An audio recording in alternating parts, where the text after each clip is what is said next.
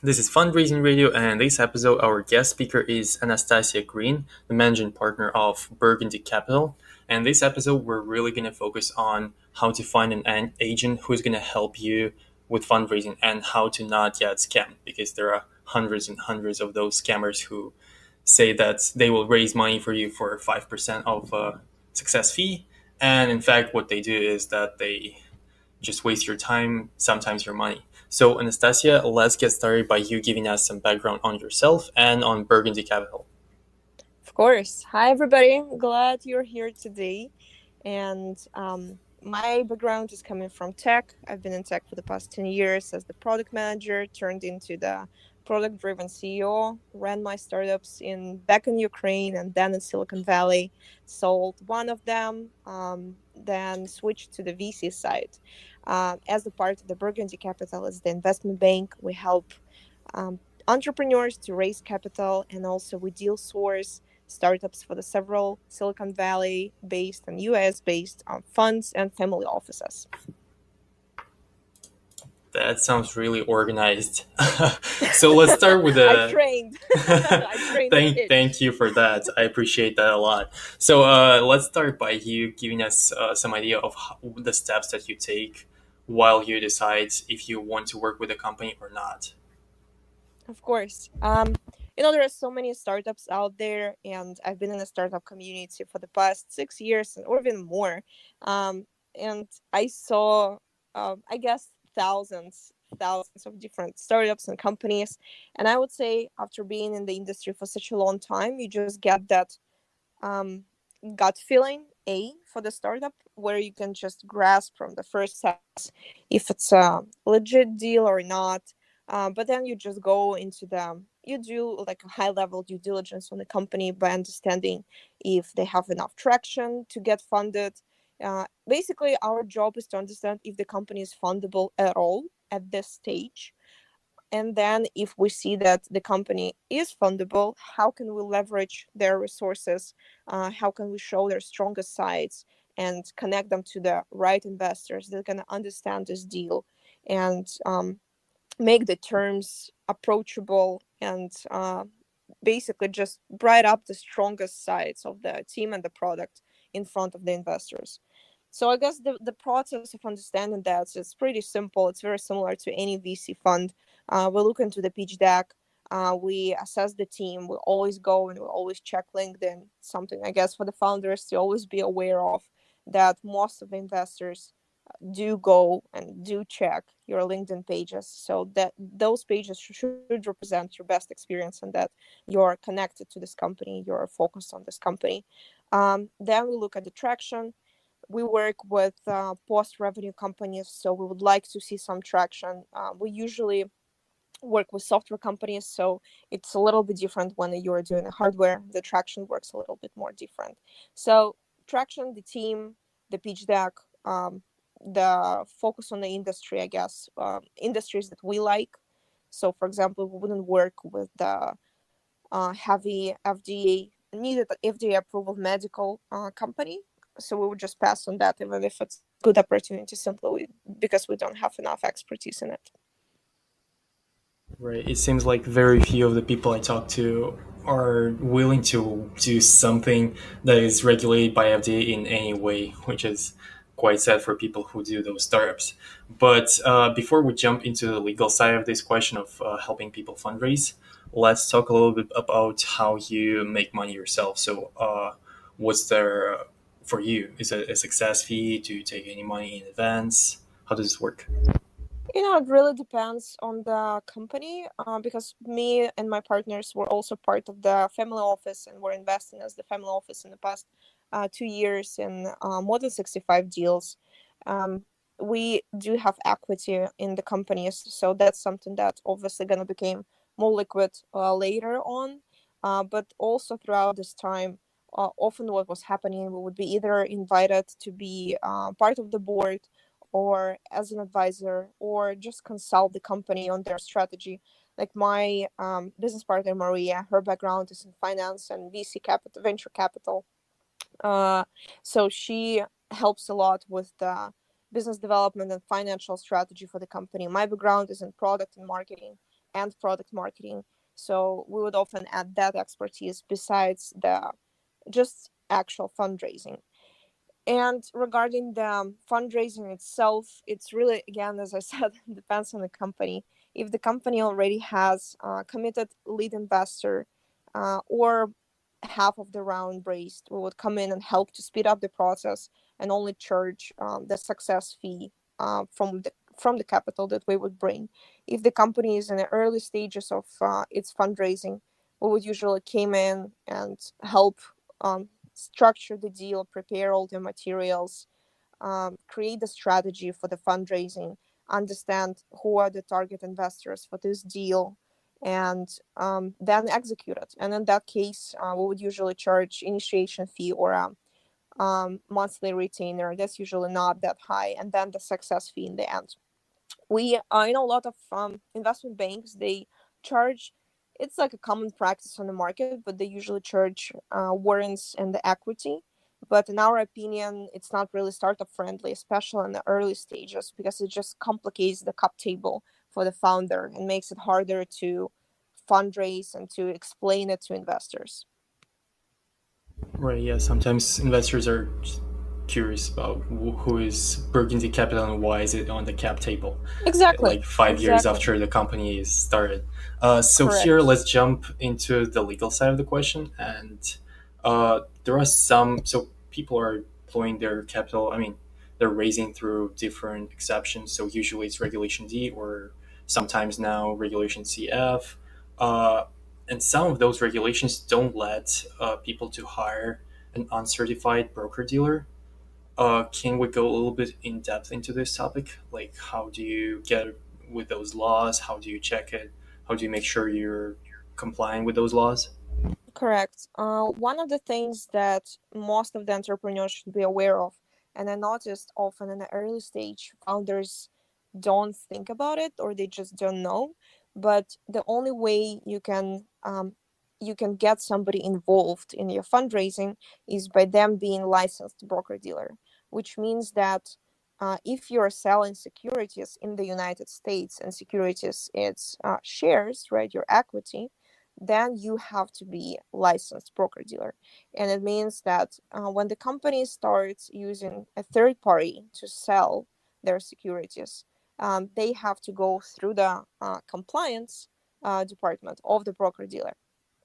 Basically, what's happening right now in the market, there are a lot of people who were in the startup world or in VC side of the startup world, and they would come and they would offer their services to the founders and help them to fundraise by reaching out to the investors, connecting them to the investors, or even running ads for the fundraising campaign. That can get you in trouble because if you can get capital from non-accredited investor, then the investor will sue you, and U.S. law protects individual investors much more than it protects um, sorry, not accredited, but the institutional investors like venture funds. So you can get in a long and expensive lawsuit if you get capital from somebody who didn't pass the due diligence. What broker dealer does, it makes sure that your deal is compliant, so that you go through the due diligence, your company goes through the due diligence, and then that only accredited investors can put money into the deal, and the broker dealer becomes that responsible party in the case of any lawsuits or anything that happens down the road. And again, especially in the early stages, that could be a trouble, because if you get into you get capital from Joe, that's some other David, let's say, and I'm totally coming up with names, introduce you to. And down the line, let's say 2-3 years from now, this Joe that gave you money through David decides to sue you for something that, for example, he decided that your promise of return on investment was higher than he's getting at the moment. Or, for example, he could come up with the email from you where you were saying that your exit strategy is to target certain exit in, let's say, 4 years from now, and this is not happening. So he has the right to come back to you and sue you for that statement. and that's going to be a long and painful experience for you. So that's why be careful with who you're working on regarding your fundraising, because in case of not having somebody who is licensed, you are basically getting in trouble, um, in a potential trouble of dealing with that law, dealing with the US law. So, and then there are different, as you mentioned, regulations. If you're fundraising through the Reg D, it has a cap. I think right now it's 1.2 something. It's not a round number, which is very creative of our government. But yeah, but it's basically you can raise up to 1.2 million, which is a great way to go if you're raising for an early stage company, if you want to get crowd involved, if you are ready to deal with multiple investors. There's a lot of platforms that can help you do it. Regarding the compliance, in that case, the broker is the platform, because they are responsible for the due diligence, and they are responsible for letting only accredited investors to invest in you. But if you need to raise more than that, you have to go with the regular fundraising, and then you need to bring on board institutional capital. And in that case, you have to work with the licensed broker dealer.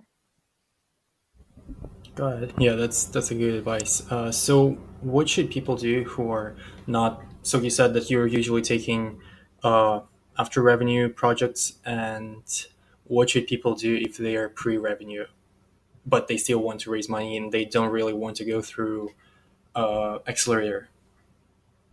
Do you want an honest answer or inspirational answer? Not inspirational. Where I really like when my speakers say some dark stuff, because I think that many of startups think of this world in like really nice way, which is not quite the truth. So just go with an honest answer for sure. Well, I would say the best advice I could give to the entrepreneurs, as being an entrepreneur myself, if you don't have the revenue yet, go and make yourself revenue and work on your company, work on your product. There are different ways you can raise capital in pre-revenue. Usually it's the FFF, right? Round, friends, family, and fools. Because there are just simply no numbers that can prove that your company is going to be successful. And institutional investors, they operate as people from finance world. They look at the numbers. By the time you're getting institutional capital, VC capital, it should be clear that if you put $1 into this machine, you're gonna get 3 or 5 or 10 out, and that's the numbers that investors, professional investors, are looking for. So in case if you don't have the revenue yet, and you think that you're not able to get to any revenue without the external capital, then you have not that many options, but you still have options. You can go for crowdfunding. You could go for something like Kickstarter campaign or Indiegogo campaign, basically raise from the people, raise from your consumers. Then you can go to your family. Then you can go and look for the loan from the bank. That's going to be a little bit more complicated, because if Oh it's a yeah. startup, it's a risky investment, and usually that's not something you can get. Another option is go and look for a grant from an organization of the government. But my advice, if you're pre-revenue, don't waste your time on fundraising among VC investors, simply because they will be waiting for numbers.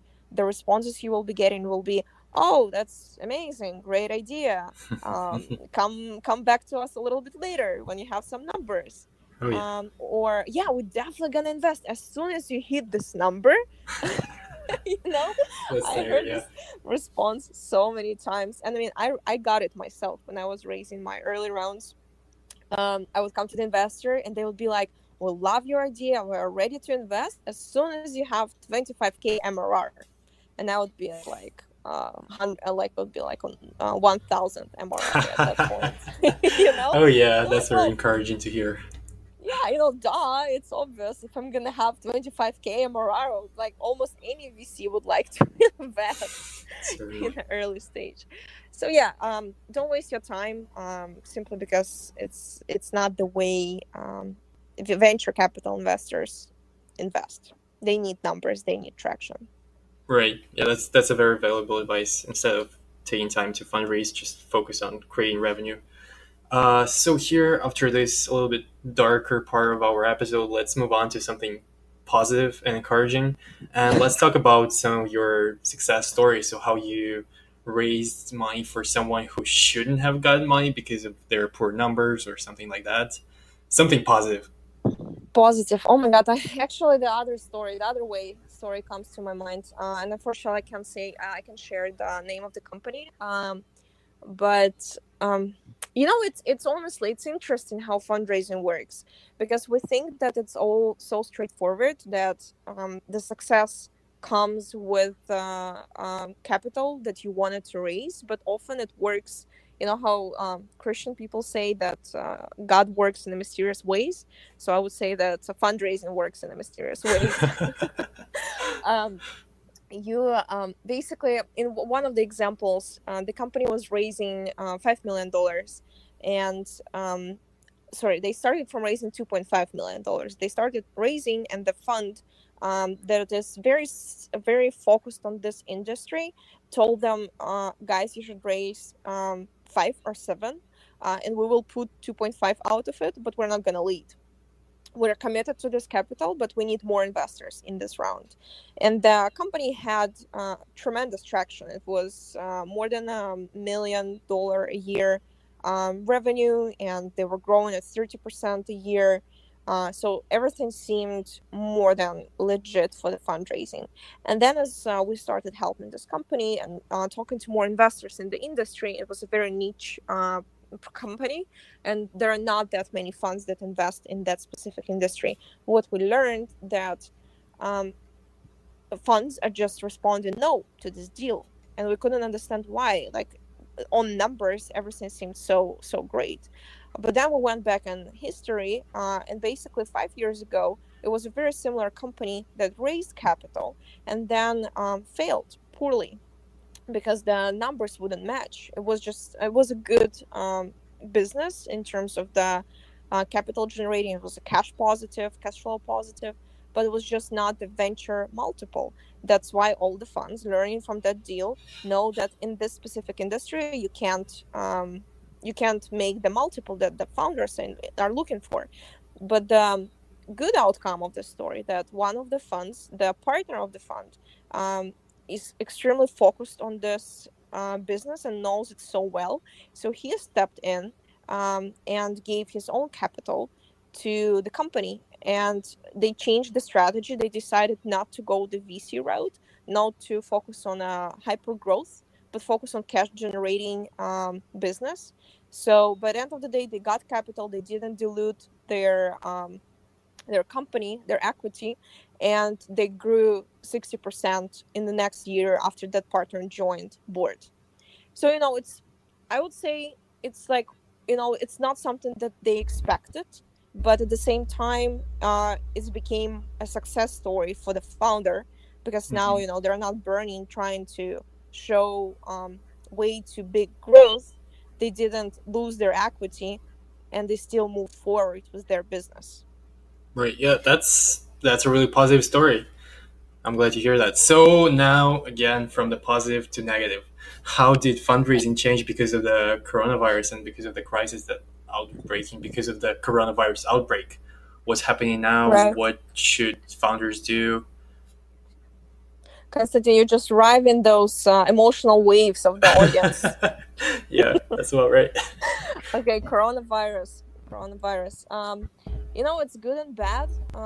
I just gave another talk on this specific subject just a few days ago, and it's definitely gonna clear out a lot of the market, simply because companies that would get capital otherwise, because there was more early stage capital than the good companies, probably won't get it, because a lot of angels are pulling out capital from risky investment, which makes it makes perfect sense, because if we're going towards recession, or just let's not call it recession, let's call it market downturn, right? Yeah.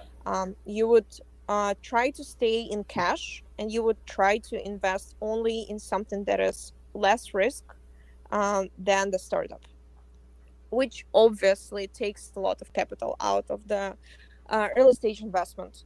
And if you look at the numbers of the recession, the sorry, not angel, the early stage investment fell 30%, when later stage investment fell, I think 17 or 15. So as you can see, it's almost double Right. of what's gonna disappear for the early stage investment.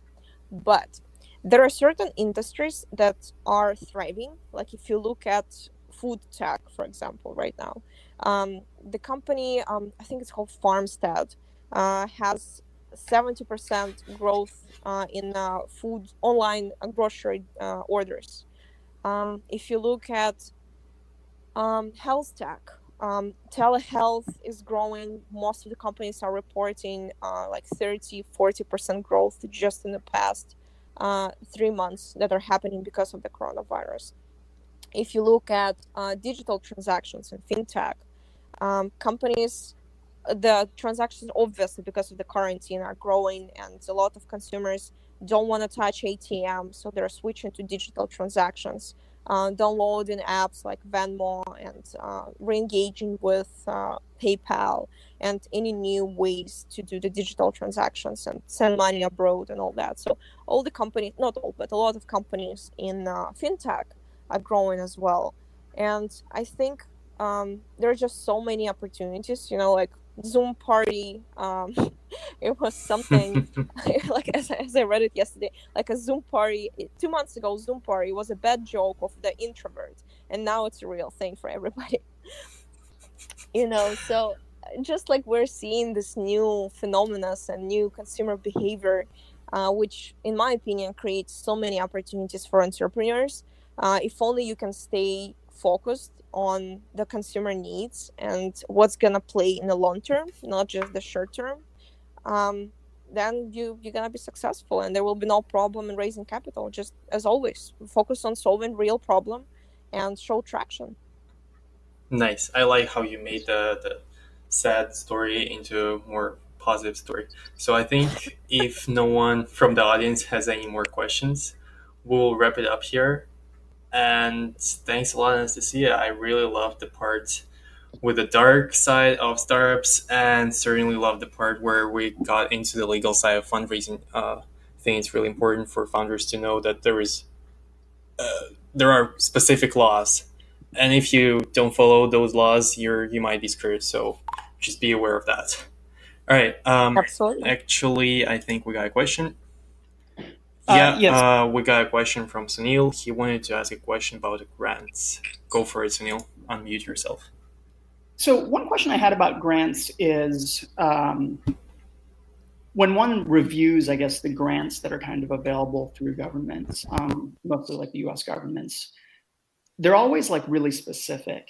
And sometimes there's kind of a partial match between like what your company is capable of doing and what the grant is looking for. In the case of like jobs, even if one doesn't match every single credential that's listed, there just isn't someone that can kind of meet all of them and they're willing to like move forward. In your experience in like applying for grants and helping companies apply for grants, to what extent do you need to like match all the requirements that are kind of set forth by the grant? That's a great question. Thank you for asking. Um, Unfortunately, I personally haven't submitted companies for the grant. My only experience comes from talking to founders who had grants. Okay. And what I saw is 90% of the time they are working with a third party that is helping them to apply. That third party is usually working with several specific grants institutions, so they know exactly what they're looking for. And unfortunately, as you said, there are so many criteria that you basically just need to make your story like add to your story to be able to match the grant criteria. And then one of the advices, I guess, that I would love to give, just from the experience of the quite close experience that I had with the company I was advising that had grant, got it from the government. They got the grant that had so many strings attached, so much reporting after getting the grant, that they just spent incredible amount of time just doing that reporting and trying to keep complying with the grant criteria that was pulling them away from the main vision of the company that they have. So it was slowing them down instead of speeding them up. But there are grants that are not that limited, and you just have to, like, really, when you're applying, yes, look into the criteria, but also look into the reporting for that grant, which is even more important than the criteria itself. Thanks. Yeah, I think Of that's a course. good response. And grants are actually dangerous. Mixing government and startup is a weird mix, but might work sometimes. So I already gave my wrap up speech. Thanks everyone for joining in today. Thanks Anastasia for sharing your experience, and have a great day. Thank you, guys. Have a great weekend. Thanks. Question. You really thought it's the end of the episode? Nope, not yet. In these uncertain times, when a weird virus is spinning out of control and investors are trying to figure out where to put their money and not to lose it all, I have an answer. Invest in human capital. I will be among the first 10 people to participate in something called Human IPO. So, shortly about how it works. You can buy futures on my time now when it costs just $100 per hour. And when I become Mark Zuckerberg 2.0 and my time is worth $1,000 per hour, you can sell it or redeem it, either making 10x return or bringing me to your firm as an advisor or speaker for a few hours. My offering is not live yet, so now you can only subscribe to my updates. But please do so and become the first one to buy my time when my offering goes live. To sum it up, in dark days, buy time, not toilet paper, and your money won't be flushed into the toilet. I'll leave a link to my profile on Human IPO in the description of this episode, and thanks again for listening to Fundraising Radio.